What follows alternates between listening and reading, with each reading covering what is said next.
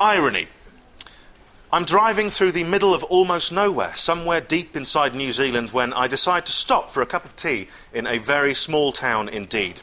There are antique shops everywhere, although they do seem to be stretching the definition of antique as far as it'll go.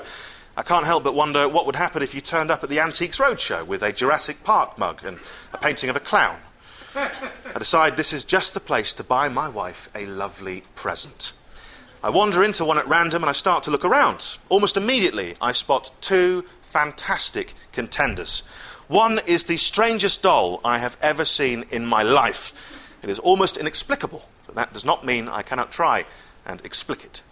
It is a doll, ladies and gents. It is a doll of a young boy, bent and gurning madly, his fists twisted and clenched in the air, his bottom lip drooping away from a wide-open, salmon-pink mouth. A single eye is tight shut, the other is terrifyingly wide. Dolls to love and cherish, says the packaging, which I think is quite an incredible claim to make of this product, but one which I am only too happy to endorse. I take a surreptitious photo. I'll do it now. Here we go.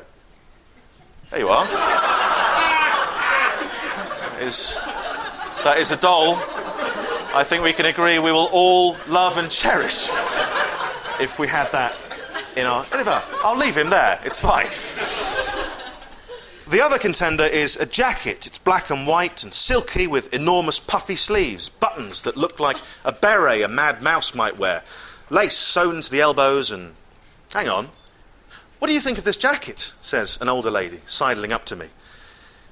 I say, surprised. My phone had been up, ready to take a photo of it. My fellow shopper had obviously seen this and decided I must be a fan. Do you like it? She says. She smiles at me, and my instinct is to laugh, but something about this situation tells me I shouldn't.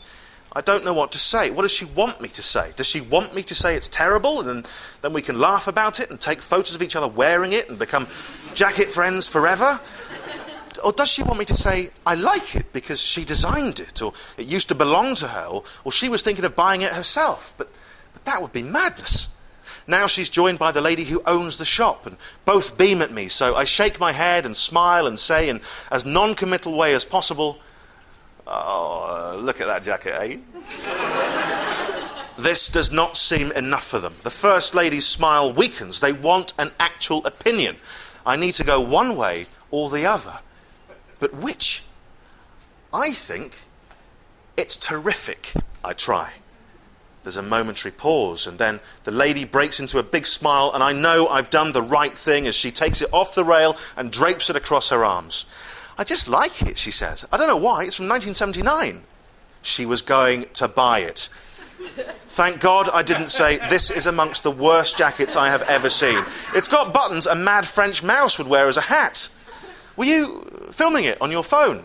Asked the shopkeeper. No, I say, a little too quickly, but I recover well. I was going to take a picture of it for my wife. Oh, says the First Lady, her face falling slightly. Were you going to buy it for her? I told you should have got it yesterday, says the shopkeeper. The lady looks at me sadly, so I make her feel better. I will find my wife something else, I say. You should definitely buy it. Are you sure, she says. I do love it. Please, I say. My wife would be angry with me for all sorts of reasons if I bought that and you didn't. So, what else were you taking photos of? Says the shopkeeper, clearly impressed by my generosity and kindness towards this stranger. What else do you like? Oh, I say, various things. You've got quite a shop here.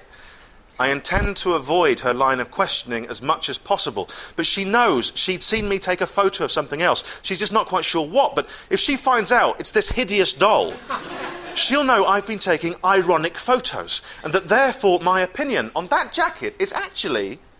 Was it the doll? She says, shocked. Oh, says the First Lady. Let's have a look. So that was irony.